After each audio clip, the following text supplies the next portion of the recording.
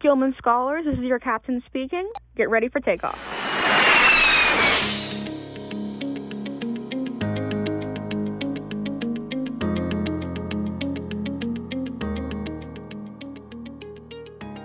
Hello, listeners. Welcome back to the A. Gilman Podcast. And I know several of our listeners begun celebrating any of the myriad of cultural and religious festivities that kicked off during the past several weeks. However, the Gilman Scholarship Program, throughout the entirety of this past year, has been celebrating 20 years of its dedication to equity, diversity, and accessibility in study abroad.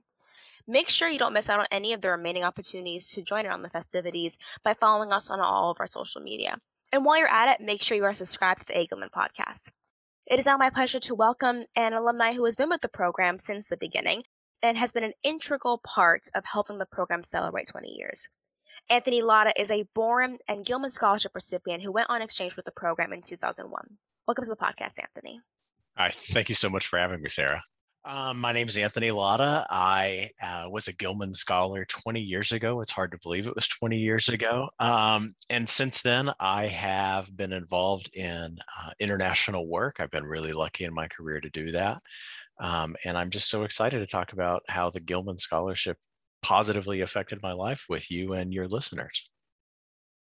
Now, as one of the first recipients of the Gilman Scholarship, what were some of your initial thoughts when you heard that this marks 20 years of the program?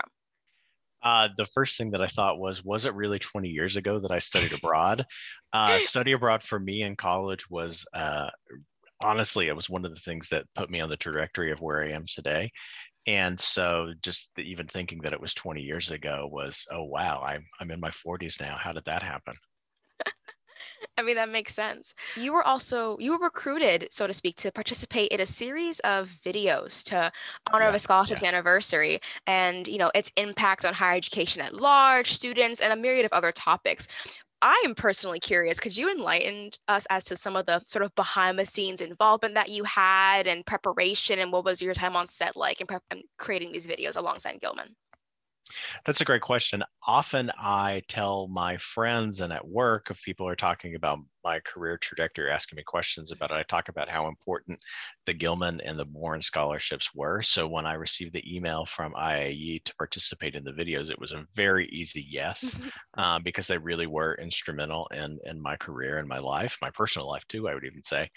And it was a fun process. A film crew came out to my house and we sat at my living room table or my dining room table, and we did a video. And I have to say the production values were really sharp. And a couple of the other recipients, we found each other on LinkedIn, and now we're connected. We figured that if we were in videos together, we should be also in our professionally connected as well. So I've made some more Gilman connections through that video process. Oh, that's always the hope. That's so exciting to hear. So, I mean, how big of a film crew are we talking that was in your home? Was it sort of like, the old-fashioned, what was that show called? MTV House Tour situation? Was it MTV Cribs? Yes, I think it was. Yes, Yeah. correct. It wasn't quite that glamorous. I think it was three or four people came to my house, but you get mic'd up and you wear a suit blazer. I actually put on pants, because in COVID times I have many times worn just the button-down shirt and the blazer with basketball shorts, but I actually wore pants for this interview because it was serious. Pants? What are these pants you said? Am I saying it right? What are these pants that you speak of? We'll go and Google it later on. That's the plan. I should also add that these videos, at least one of these videos, is currently available for viewing on the Gilman Scholarships YouTube channel. So please, I encourage you all to go check it out and check out Anthony's interviews, because there are several snippets of your words that were featured there. Now, while reflecting on your experience abroad in preparation for the video series, did you come to any new realizations about your exchange and, like you've said, its impact on your career, academics, and more that you hadn't had a chance to realize until you were put in a position to reflect on an experience that you had 20 years ago? I'll be honest with you, I didn't have any new realization. What happened is, you just live your life day to day, and you go to work day to day, and you have your family and your mortgage and all that. What I did realize again, or maybe what dawned on me more, was that without, the Gilman Scholarship and the means to study abroad, I don't think I would have any of the professional or personal life that I have today. And so there's just I have a real sense of gratitude that Congress came up with the scholarship, and that and that the Study Abroad Center at my university pointed me toward the application, and I filled out one quickly and wrote my essays quickly because it was so new and I was leaving so soon thereafter.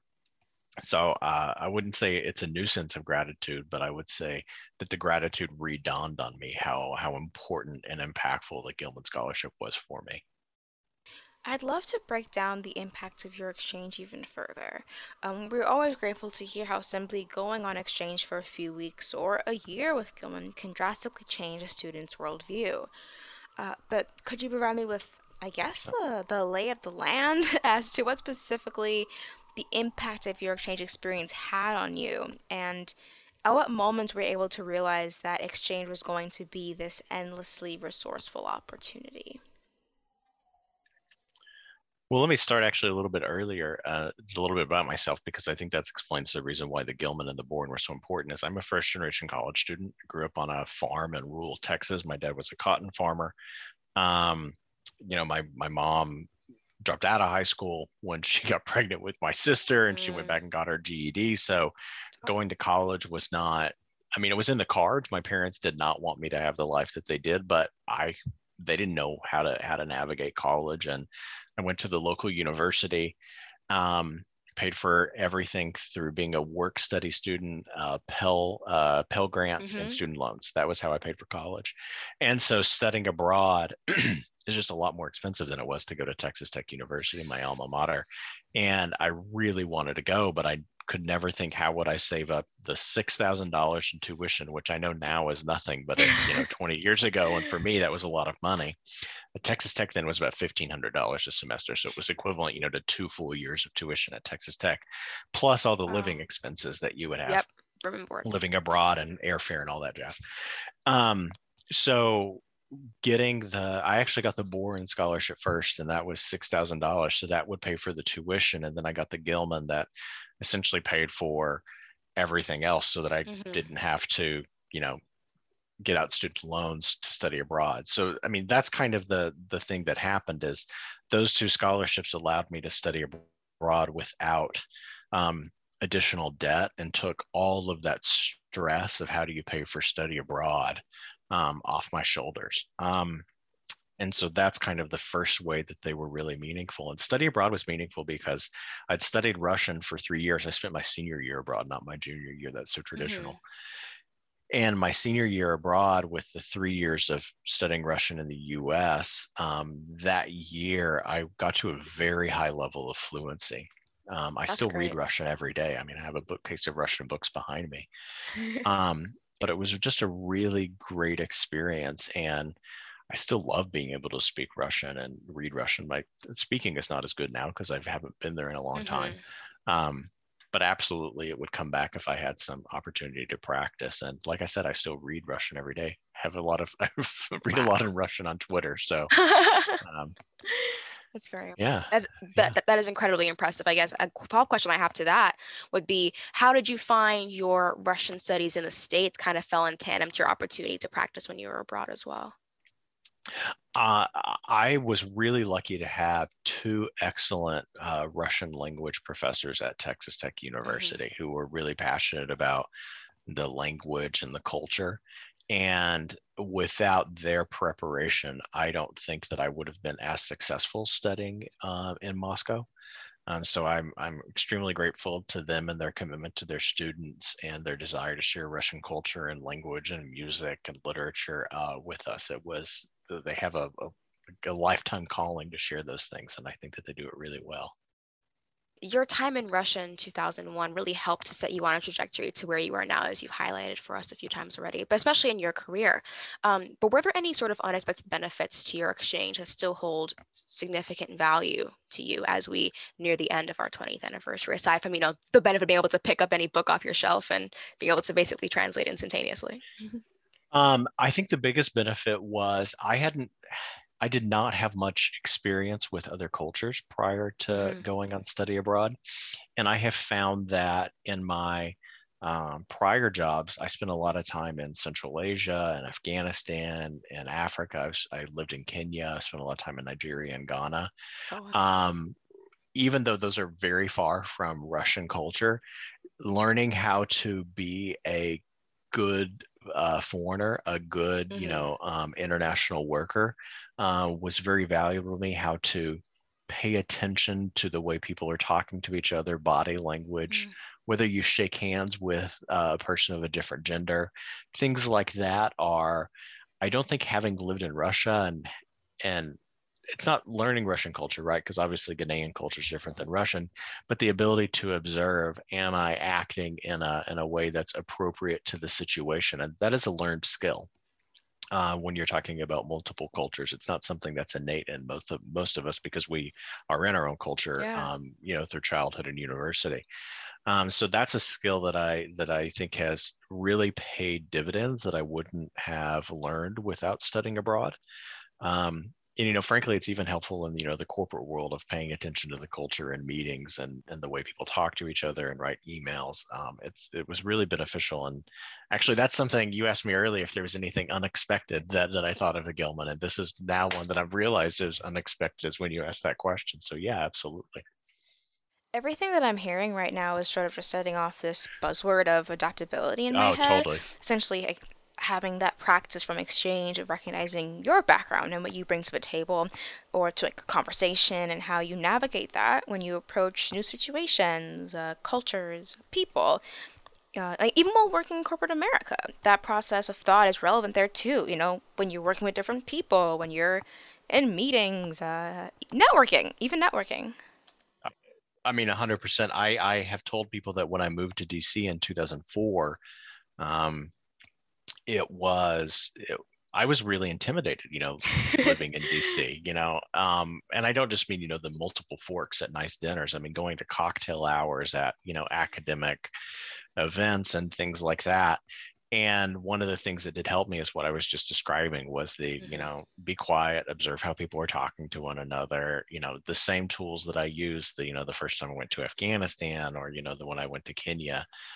Those were, I mean, again, it sounds silly maybe, but those are things that I learned living in Russia and, trying to behave, appropriate to the local culture. Yeah. And probably maybe, again, not to put words in your mouth, but maybe also might have built some confidence that you even had the ability to go into any situation and be able to navigate it in a certain level of finesse and professionalism, which again, within itself is 100%. A skill. 100%, and again, being a first generation college student where he wasn't exposed, to what does one do at a cocktail hour, that's being hosted at a DC club? Like that's not something you learn on a cotton farm. I don't think really anyone learns that. But totally. Until you do it. Rather than reflecting on the nitty gritty of your time as an applicant, because I'm confident that not only does the application differ quite drastically, but you also might not remember your application in grave detail, which is totally okay. But I did want to more so gather your thoughts as we look forward into the future of international exchange. So do you have any just general hopes in how such opportunities will evolve or how programs such as the Gilman Scholarship alongside the U.S. Department of State can continue to allow students to become ambassadors for the states and, just the impact of exchange and how that might evolve and be more increasingly relevant over the next few years? I mean, what I would say is I hope that study abroad just continues. For those of us who didn't have the opportunity, the Gilman Scholarship and sister programs, I hope that they continue because they really do change young Americans' lives. I joke now that I pay more in taxes every month than I received in the Gilman Scholarship. So it's good ROI for the U.S. government. Yeah.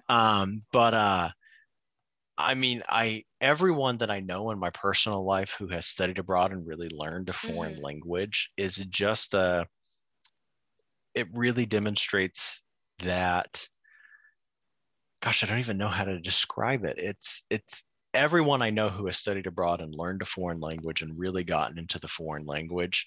I've never heard a single person say that they regret doing that. Whereas I have friends who, I work in accounting and finance, and I have friends who regret working in accounting and finance, right? Or studying accounting and finance. You hear a lot of regrets like that in your professional life. literally in the hundreds of people I've spoken to who have learned foreign languages and studied abroad, I've never had a single person regret, picking up a foreign language, even if it's a very small foreign language that they never have the opportunity to use. Yeah. No one's ever said, oh, I really disappointed that I learned X language and X culture. And so these programs really have to continue. And I know it's nearly become a cliche that we lived in a globalized world, but it's absolutely true. We live in a globalized world.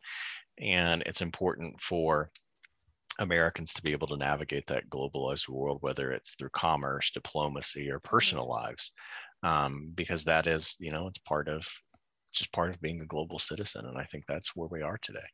Yes, and I think social media, while having its pros and its cons, I think definitely aids in just hopefully interest of like what's going on in the world because it's so easily accessible. 100%. So if you can experience 100%. It on your phone, why not also then hypothetically go travel and experience it in person, especially from that academic lens, so you're able to learn both culturally and academically as well.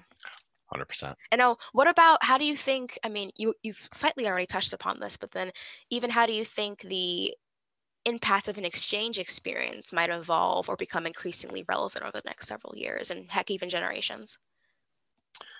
I mean, I think it's really the same thing I said about learning the foreign language is just that by living abroad, it exposes someone and gives different challenges. I mean, I feel like I remember when I lived in Russia actually after my study abroad as well. And I remember going home every day after, say, grocery shopping and working. I worked at Microsoft Russia, but, I worked in Russian and then you'd go grocery shopping and you would speak Russian while you were grocery shopping and then just, buying a cup of coffee, speaking Russian and going home. And my brain was just tired thinking and navigating in a foreign language.